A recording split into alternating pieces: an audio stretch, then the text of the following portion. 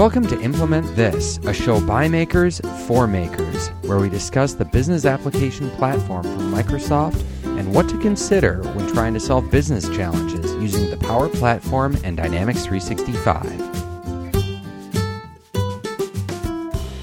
And we're back with another episode of Implement This. I'm Matt Anderson, and in today's episode, I'll be chatting about a topic that's come up more and more lately as I have conversations around the Power Platform and specifically when building apps using the Visual Designer, aka making Canvas apps inside of PowerApps.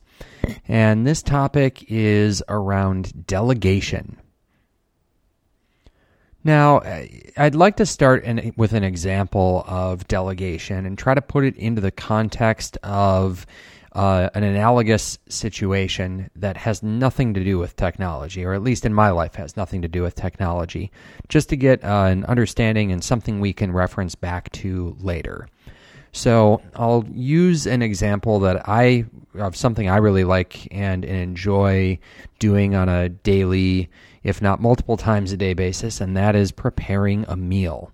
And for this example, let's say I'm preparing dinner, and I like making dinner with lots of different spices, trying to pick interesting things. And when I am sitting at the counter and starting to make the food, I realize I don't have my paprika out on the counter with me. Now, you may be saying to yourself, Matt, I don't understand where this is going. Why are you talking about food? We were going to talk about delegation. I've heard of this. I want to know about it.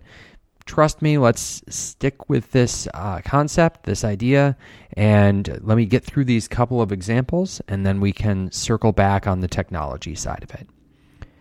So, okay, I'm here. I'm making dinner. I need paprika. Fortunately, my wife is in the room. And I consider her to be a delegable source. So she is someone I can delegate to. She has some level of intelligence. So if I say, hey, Jess, could you grab me the paprika? She hears this, goes to the pantry, finds the paprika, and brings it back. Easy. Now, if instead my 3-year-old is in the room, she's a non-delegable source. There's no intelligence there. So, I might even ask a different question. I might say, Emilia, could you grab me the spices? And if I'm lucky, she goes over and goes into the pantry and starts bringing me over spices. And we have a lot, and she can't really read. She doesn't have an awareness of which spices are what. And, in fact, there might be so many spices that as she starts bringing them over to me, she gets bored and only a portion of those spices are brought over to me. Now, hopefully, of the ones that she brought over, the paprika is one of those spices before she got bored and just had to move on. But it might not be there, even though I know we have paprika in the cupboard. And this is an example of how delegation can be used. So it's the same data source. So it's the same data source. So I was a little disingenuous. The 3-year-old is going to that same data source, but I'm not leveraging the power of delegation in that example. And, with computers, it's not just in the question that you ask, but also in how you ask it. Okay, that's true with people too, but I would argue that when you're trying to build something repeatable inside of an application, it's especially true. So let's go back to that first example. When I said to Jess, I need the paprika, I gave her A, sufficient information, and B, enough context that she could take on that work. She knows that what I really meant is go look at all the spices, find the paprika, and only bring the paprika back. And she's smart enough, there's that intelligence built in there, or she has that level of intelligence to be able to act on that. Now, I could have asked that same question in a different way, or a slightly different question, which is, hey, I need some spices. Could you bring them to me? And if she doesn't push back and say, well, I'm not going to bring you all the spices, which one do you really want? She could be in that same position as my 3-year-old would be, of just bringing a bunch of stuff over. And then I'm left to sort through all of those sitting right at the counter. Okay, enough about food for now. Why does this matter when building a Power App? Well, you see, when you're working with data sources and you're going and getting that data, that's what we call an expensive operation inside of a Power App. And by expensive, there are a few different things that means. One is there's slowness. There's time to download all of that information or bring over all of those spices in the first place. It's burdensome on the app, or in that case, for me, if all of the spices have been brought over to the counter, now I have all this extra stuff on the counter that I have to sort through to find the one that I care about for me to do something with it. And the third way it's expensive is on the data plan if you're on a mobile device. I mean, there is literally that extra data that's having to go across the wire, and if you're in a place with spotty coverage or a slow connection, that can get to be really painful. So you have the slowness on the time to download all that information, and the burden that's put on the app itself to then do all the sorting and filtering to find what it was specifically that you wanted. Now, additionally, it's important because the platform puts in place some protections to make sure that apps can physically run if you hit a large data source. So this is a 500 item limit by default in the Power Platform. You can optionally change that around at your own risk because there is a performance penalty that you can get for raising that, but there is still a physical cap that you have in how high you can go. Going back to the food example, this was my 3-year-old getting bored along the way. She's only going to bring over so many things before she's done trying to bring all that stuff over. So the third reason it really matters is that you probably have more resources available to you at the data source than you do on either the mobile device or the browser instance where you are consuming this app, or where an end user is going to consume this app. This is the power of the cloud, right? I work with the Common Data Service a lot, which is literally a cloud scale database that allows you to be able to work through and do these types of operations at scale. And that dwarfs the comparison of the resources available within a tab of a browser or on even the most modern of mobile device. And this is true both in the Common Data Service, but for other data sources as well. So, even something like SharePoint or SQL Server, these are going to have more horsepower and in the source server to go and do that work, do that sorting, that filtering, that detail before it comes back down to the app that we're working with. So now that we have a little bit of an understanding of why it matters to start thinking about delegation when you're building a Power App, let's dive in a little bit to what is delegable. Because unfortunately, it's not everything. And this is why it's important to learn about delegation as a maker. But on the plus side, there is more that's becoming available with each release of the connectors to these delegable data sources. So let's talk about which data sources are delegable. And for this, it's all up to the connector that you're using. So check the documentation on docs.microsoft.com for your data sources. But a few notable ones that I've mentioned already, but I'll restate here just for clarity.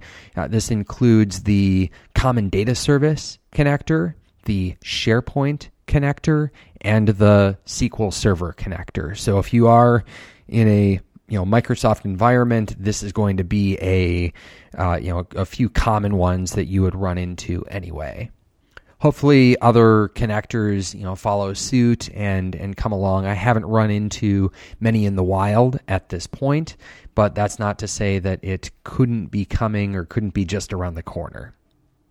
Yeah, as an example, the notable delegable data sources that I was talking about, the initial release didn't have nearly the amount of capability as far as what types of things could be delegated when you were going and grabbing information out of a data source. It's been good to see the kind of further development of this over time.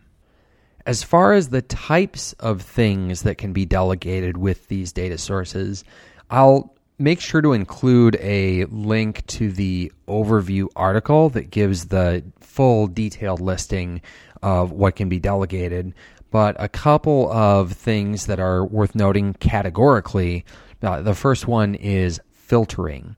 So this is things like the filter function when you're going and hitting a data source. So, go get from that list of all the different spices that are available, filter down to a specific one, or the search filter or the search function rather, which is also a type of filtering that can be done. So that'll do a partial or full text match as part of that. Another category of functions that's supported for delegation is the sorting of data. So, let's say putting the food example aside or the spices example aside, you are going to go and get back a list of 50, 100, 150, 300 different items that are coming back that have been filtered down from, say, tens of thousands. Yes, you can filter those and only have the smaller number of them that you need to consider within your app, but you can further save that horsepower within your app for showing those and offload the sorting of that data off to the original data source as well. As far as other large categories of types of things that can be delegated, there's a more limited set of aggregation that can be done through delegation. So sum and average as examples can be done. But some other things such as counting, count A, those types of things cannot be delegated. Other things as far as having that partial delegation support, things like add columns and rename columns, show columns, do have limited support for delegation. And again, for all of the detail on those, please do check the link in the show notes. It is worth noting that for things that cannot be delegated, they will be processed locally. So, if you are under that 500 record maximum by default, you can still work with it and have it fully, function inside of your app. But that is, it's just going to have some performance hit as far as having to, bring down all that information before you can start to work with it. So let's look at just a simple example of why that 500 record limit is important to understand, when you're thinking about whether you're able to use delegation or not. So let's say you have a non-delegable source or you don't use delegation in the formula that you use to evaluate that data source. And let's say for this example, let's just use opportunities. And you might have opportunity type A and opportunity type B. And you have a total number of 5,000 opportunities that have been created over time. And 4,700 of those are type A, and only 300 of those are type B. Now, if you use delegation and you say, okay, I want to find all of the opportunities that are type B, the data set that you're going to get back is those 300 records that are showing type B. Now, if you don't use delegation or you have a data source that doesn't support, so if you're using a data source that doesn't support delegation and you do that same operation, go get me all the opportunity records of type B, what it's going to do is it's going to go and look for the first 500 records that it can find, and of those, it will filter down those 500 to however many happen to be type B. Now, you might get lucky and all 300 of the type B records just happen to be in that 500 that got pulled down. But that's an awfully risky guess that you're making there if you're putting any kind of importance upon the decision that's being made here. So that's where, if you in the real world, you're probably not going to be that lucky. If you pull down 500 out of 5,000 records, you're probably only seeing about 10% of the overall population of type B. So instead of getting 300 back, maybe you'd only see 30 back, and that's really not what you're looking to understand. If you find that you're trying to aggregate a large volume of data, this is a place where I would kind of ask the question of how are you using it inside of that app, and what's the what's the challenge that you're trying to solve for? What's the capability that you're trying to enable? Because we do have other components within the Power Platform, like Power BI, that are purpose-built for working with large volumes of data and being able to parse that down. And in fact, you can use Power BI and Power BI tiles inside of your Power App to give a rich visualization for a large amount of data. So, when you think through this, it can be intimidating the first time that you hear it to say, oh boy, but I'm going to be limited. I have data sources out there where, I have this large volume of data that's part of it. So, consider, is it something that you're doing that larger scale reporting on, or is it something where you need to interact with those records physically within the app where you're taking action? And if it is the former of those, go ahead, use Power BI. It's a great tool for working with that. If you're not, then make sure that you are leveraging delegable data sources where you can, and that you are using capabilities that allow that delegation. And fortunately, you have a great way of knowing inside the app if you are using delegation or not. And in fact, if you are not, if you've structured your filter, as an example, in a way that can't actually be delegated, you'll actually see a little yellow warning sign in the squiggle under that formula, letting you know, hey, this is not a delegable function that you're leveraging here. So the platform is going to help you out as you're building it. You don't have to just know, oh, this thing doesn't happen to be delegable. So, those kinds of things of, helping makers as they're getting used to the platform. I certainly, for some of the earlier Power Apps that I've built, I built one against an opportunity data source, in fact, for myself. And being at Microsoft, it was a very large number of records that I was filtering down from, and that was something that I had to really wrap my head around earlier on, or I wasn't going to be able to get the right data set back.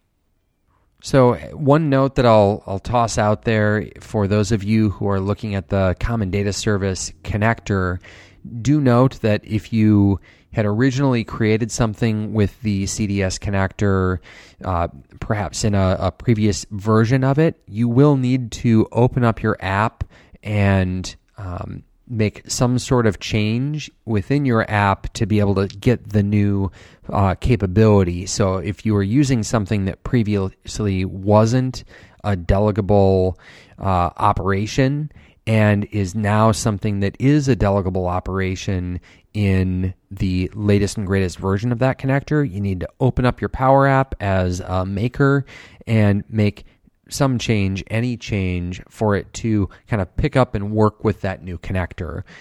This is something that as connectors are, kind of updated and improved, whether it's about delegation or some other capability or performance enhancement or new whiz-bang feature, those you're not going to see those benefits unless you go in and physically open it up, make a change, and then publish your app with that change. That way you have some level of control over it to be able to make sure that you are putting your best foot forward with any app that you've built. So it's always a good idea to open things up and take a look at what you've done in the past and see if you can get a little performance boost just by the sheer fact of checking in on that app that you created a little while back. So delegation is something that, as I build PowerApps, I've definitely been making a concerted effort to make sure I'm using it where applicable and where available.